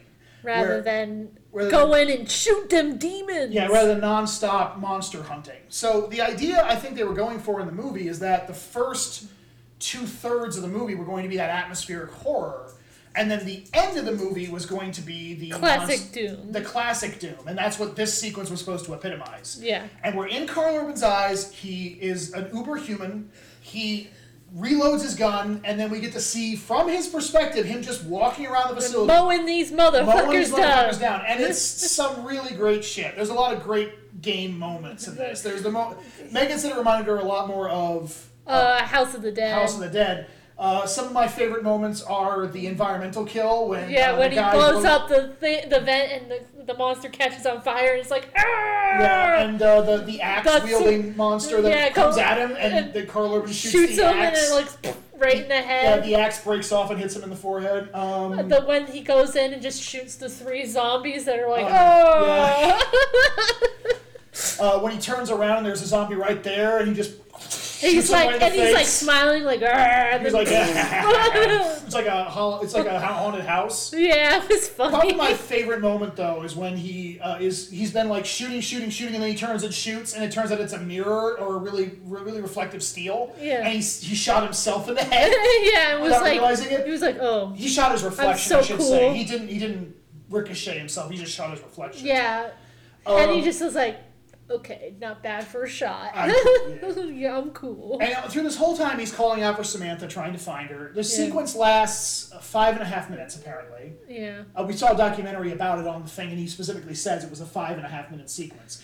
And it is a really good sequence. Yeah, it was a lot of fun. Its capper is seeing what happened to Pinky, who apparently turned into a monster faster than anybody, Because he's full monster and he was infected after everybody else in the facility. Yeah. So apparently he was uber evil. Even better is the fact that he was only he's missing his legs, so it didn't have as much to change. Maybe and not. It is kind of cool. It's bad CGI though. Yeah, the CGI in 2005 is not great, except for everything else has been practical, which I very much appreciate. Yeah. All the other monsters we find at this the only time I ever saw practical. the other CGI was with the arm when it was cut off. Yeah. Which looked goofy. And the teleporter. The teleporter ball. Oh yeah, I keep forgetting about the Galaxy Quest teleporter. Yeah. It literally looks like Galaxy Quest. It's just not even. When we see them teleport to Mars, it looks exactly like the scene in Galaxy Quest when they fire Jason Nesmith, Tim Allen's character, out of the ship back to Earth. And he's like, that's really funny. But anyway, that silver ball was silver, so you can forgive that. Plus, it's supposed to be an alien technology that's really advanced. Yeah. By the way, we should clarify something that we might not have stated earlier. What it turns out is that humanity actually did not evolve on Earth. Yeah. That the reason there's a connecting portal between Mars and Vegas is because when this happened on Mars, when this genetic evil started spreading, the survivors, most of whom I'm guessing had 23 chromosomes, retreated through the portal to Earth, who was at the time a garden planet, and then re-evolved there. Which is why... Maybe it mixed with whatever humans were already there. I don't know. But these are genetically people, and they escaped to Earth. They're genetically human. Yeah. Maybe the implication is these are supposed to be like Australopithecus. Didn't they interbreed? Well, they went to Nevada, and humans come from Africa? Well, they might have gone there eventually. Yeah. They might have migrated to Africa. If they can teleport from one planet to another, I'm guessing they have cars. We haven't found those car fossils yet, Eric. I'm guessing the implication is at best they could have argued that some of them were proto-humans and some of them were Cro-Magnon man, and then maybe the Cro-Magnon man evolved here, and then they were similar enough, but they were so they kind of maybe interbred.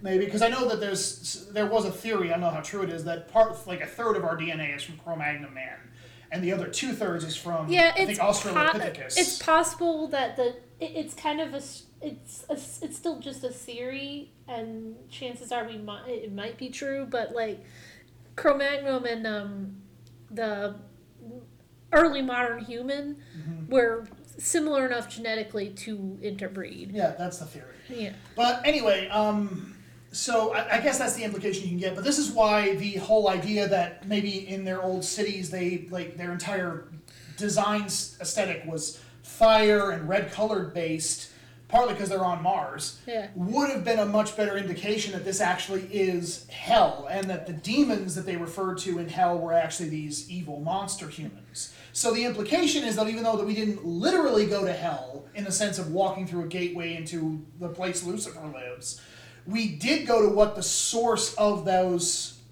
mythoses were. We went to Mars is actually where hell's myth originated. Yeah. That would have made it much more interesting, and probably would have given the fans of the game at least a little bone to chew on. They would have been like, I guess it's a little interesting. They still would have been mad about it. Still would have been mad, but it would have been a little less aggravating, because it would have felt especially with, like you said, all the religious overtones. Yeah, they already had the religious overtones. Why didn't they have any of the implications?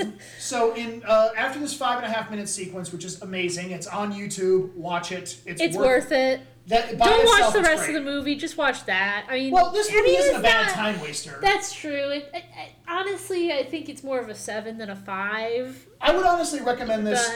If we're rating these, I would say this is probably up there with The Rundown. Like a movie I would highly recommend if you have a couple hours to kill. Yeah. But it's not like a lost classic. It's not going to change it's your better than I life. expected, but it's still not good. No, it's not good enough to warrant. I understand entirely why this franchise didn't continue. No. I know why. I can see why the people who love the video game fucking hate it. Yeah, and I can also understand why people who just like sci-fi universes might not have liked this that much, because it's not that explored. It's not explored at all. It's not interesting at all. It's just bland, you know? So anyway, after this 5.5-minute sequence, we go out of Karl Urban's head. and we get back to a normal film. And he's been looking for Samantha. He's near the exit door. It is literally a minute and a half before the doors open to allow everybody to leave. Yeah. And he's been seeing nothing but dead bodies and monsters. Yeah.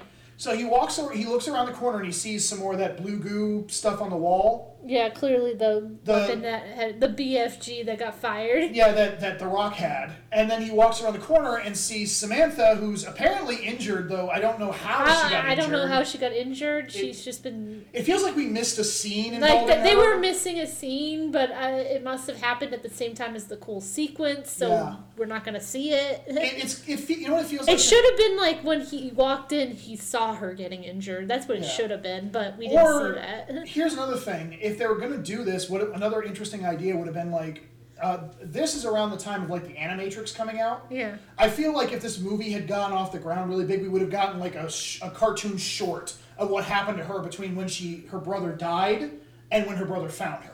Yeah. Like, I get we could have got a cool cartoon shirt of her running through, like, shooting creatures and running. That's another thing. Like, they even had an opportunity to have her defend herself at the very minimum, shooting monsters and shit. We don't even get to see that. No, the next time we find her, she's laying on the ground going, "Oh, I'm hurt. I can't walk." So Reaper leans down and asks her if she's okay. She goes, "I thought you were dead." He goes, "Not yet."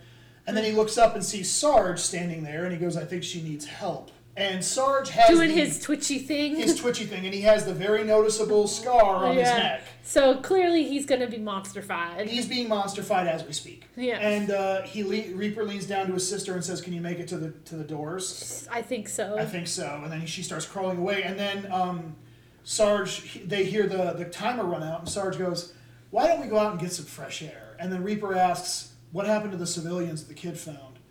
And Sarge goes, "Oh, don't worry, I took care of that," which implies he killed those women and children. Yeah, killed the children. And I'm people. like, oh.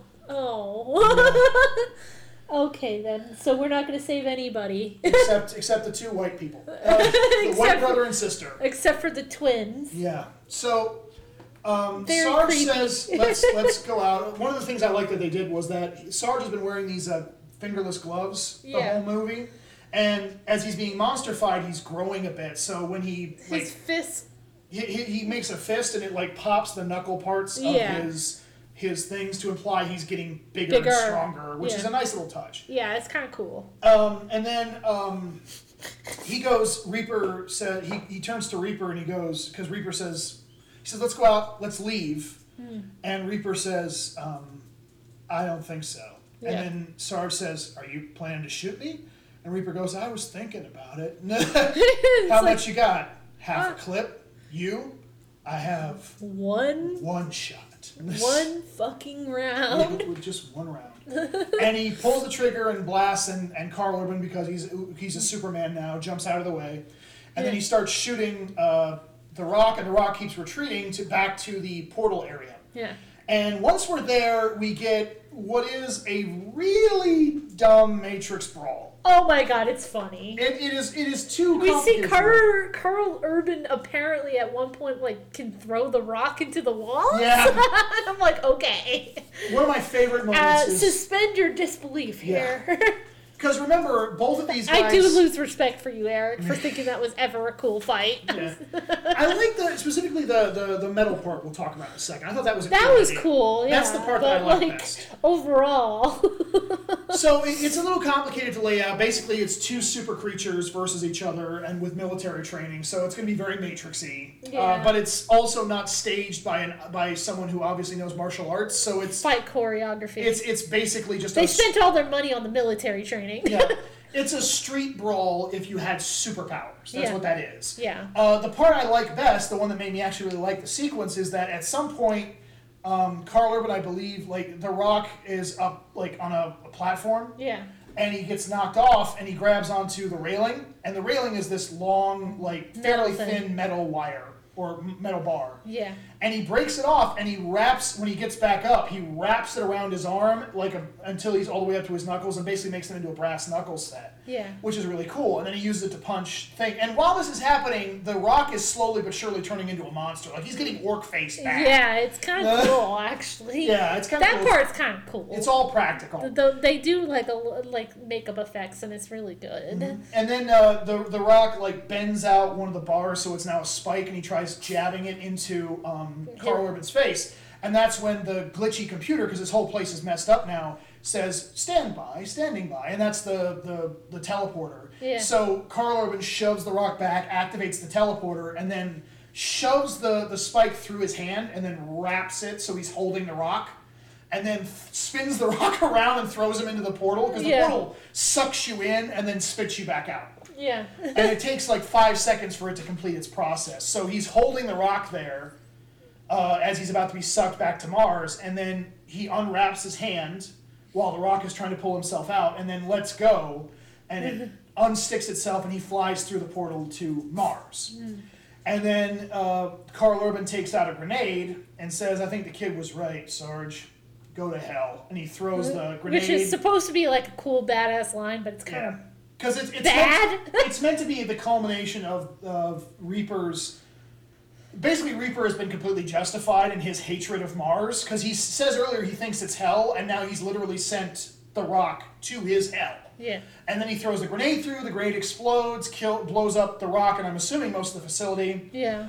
And then the scene shifts to a slow fade up as Karl Urban is holding his sister, and he says, almost home, as they're going up the elevator. Yeah. And then it cuts to a really bad rock song over the credits. Yeah, it's a sucky song. Yeah, it's just really bad. So all things being equal, this movie wasn't terrible.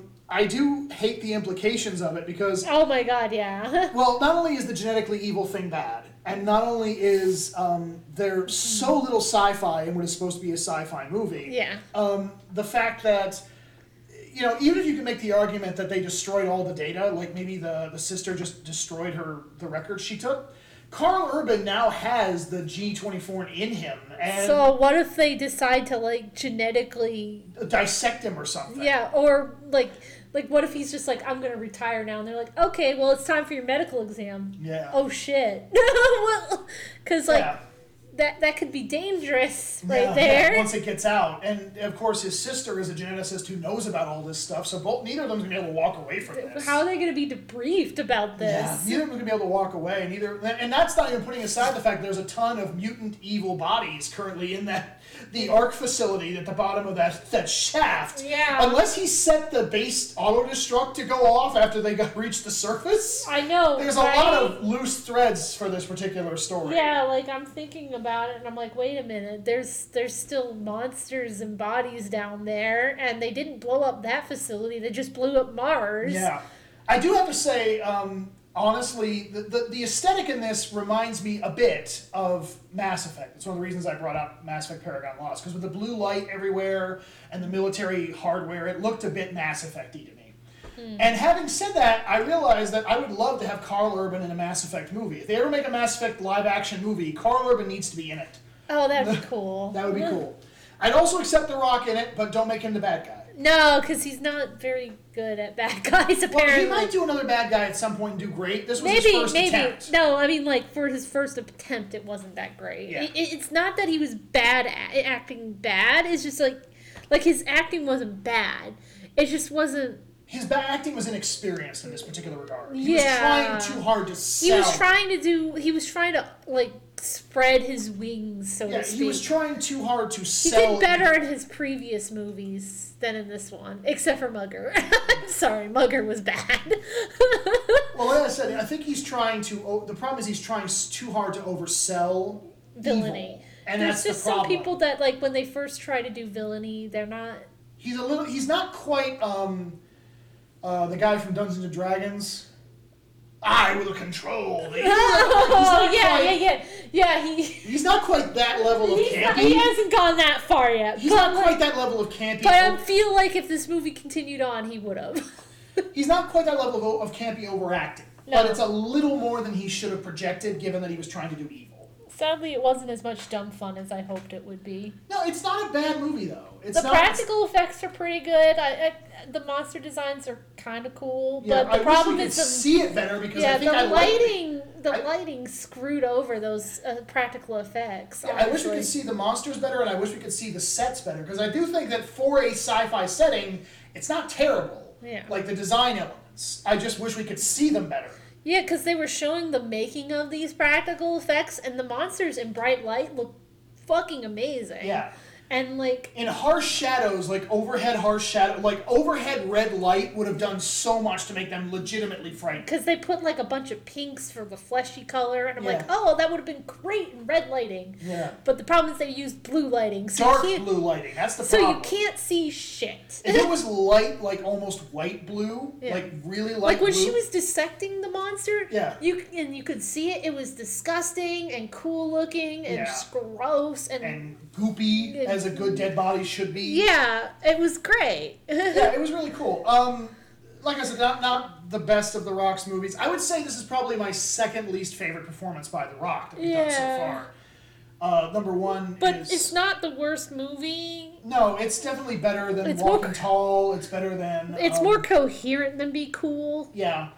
Because at least I know what the fuck's going on. Yeah, I would say overall this is not a terrible film. I do think that you're right. It's somewhere between a 5 and a 7 out of 10. Yeah. It's not great, but if you like sci-fi movies and you haven't played the Doom games, if you've played the Doom games, this is going to aggravate you. Yeah, because you're probably like, what the fuck is that? Yeah. Oh, that tongue-in-cheek reference is an asshole thing for me, because what the fuck? They did do, from what I can tell, aside from the zombies, they did a pretty good job of actually adapting the monster designs, from what I can tell. Some of them, yeah. Some of them. So if you want to see them in real life, quote-unquote, like practical designs of those monsters, it might get a kick out of that. Yeah. But the actual story and setting are so different that it really should be its own movie. Yeah, if it, like I said, if it like we both said, if it had been like a sci-fi original movie with the same production and everything, same it was cast, just like same writing, different name and the movie had a completely different name, had nothing to do with Doom, it would have been G24 or Gene 24. Yeah, would have been fine. Like. It would have been a lot better received, I guess you could say. I mean, it wouldn't have been great. It wouldn't have been like all-time Hall of Fame lost classic, but no. I don't think people would have hated it as much. Mm-hmm.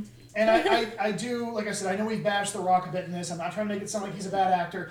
I liked him at the start. Yeah, he was actually pretty good at the start. It's when he starts having to go darker and darker that he doesn't quite hit it. And I think it's just because he's trying too hard. Yeah. It's not dark... his lack of emotion would have sold him being evil more than him being overly stressed. Yeah, in my opinion. Because in my opinion, evil boils down to how much you're willing to do for others. Yeah. And in this case, if he wasn't willing to do any work that wasn't specifically required by his contract, by the assignment he was given, the fact that he didn't care about saving those people, if he was just like completely aloof about it, so what if there's women and children? I'm not being paid to rescue them. At this point, search and destroy is allowed, so we're going to do that because it's the easiest solution. Yeah. That would, and him just not caring. We don't know who's going to be good or evil, so why does it matter? Yeah. So just kill them all. It's simpler. Like looking for the simple solution over the slightly harder but more innocent people come out alive solution. Yeah. And being aloof about that would have sold his evil a lot better than his overly stressedness. So anyway, that's it for this episode. Yeah.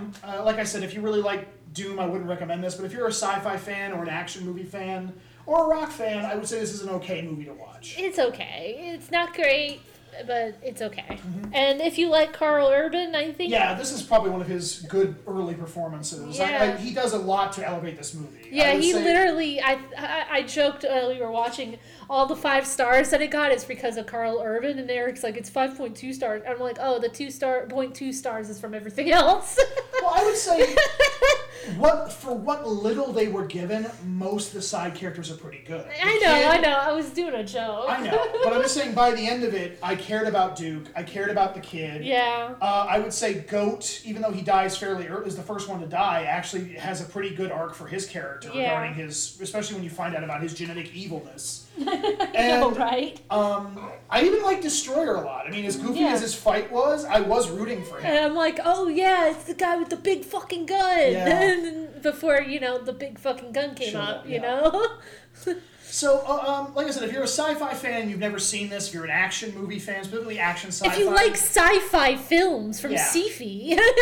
And if you're a Karl Urban fan and haven't seen this movie, I would recommend it, but I can't say it's great beyond that. No, it's not great, no. So that's it for this week. Next week, we're going to do something a little different. Because we did a movie based on a video game franchise starring The Rock, we decided that next week we're going to do a video game. Because this is based off a movie. No, that was supposed to be based off a movie that never happened. Yeah. That is also part of a video game franchise. Yeah. It actually came out within 10 days of of Southland Tales, from what I understand, because Southland Tales premiered at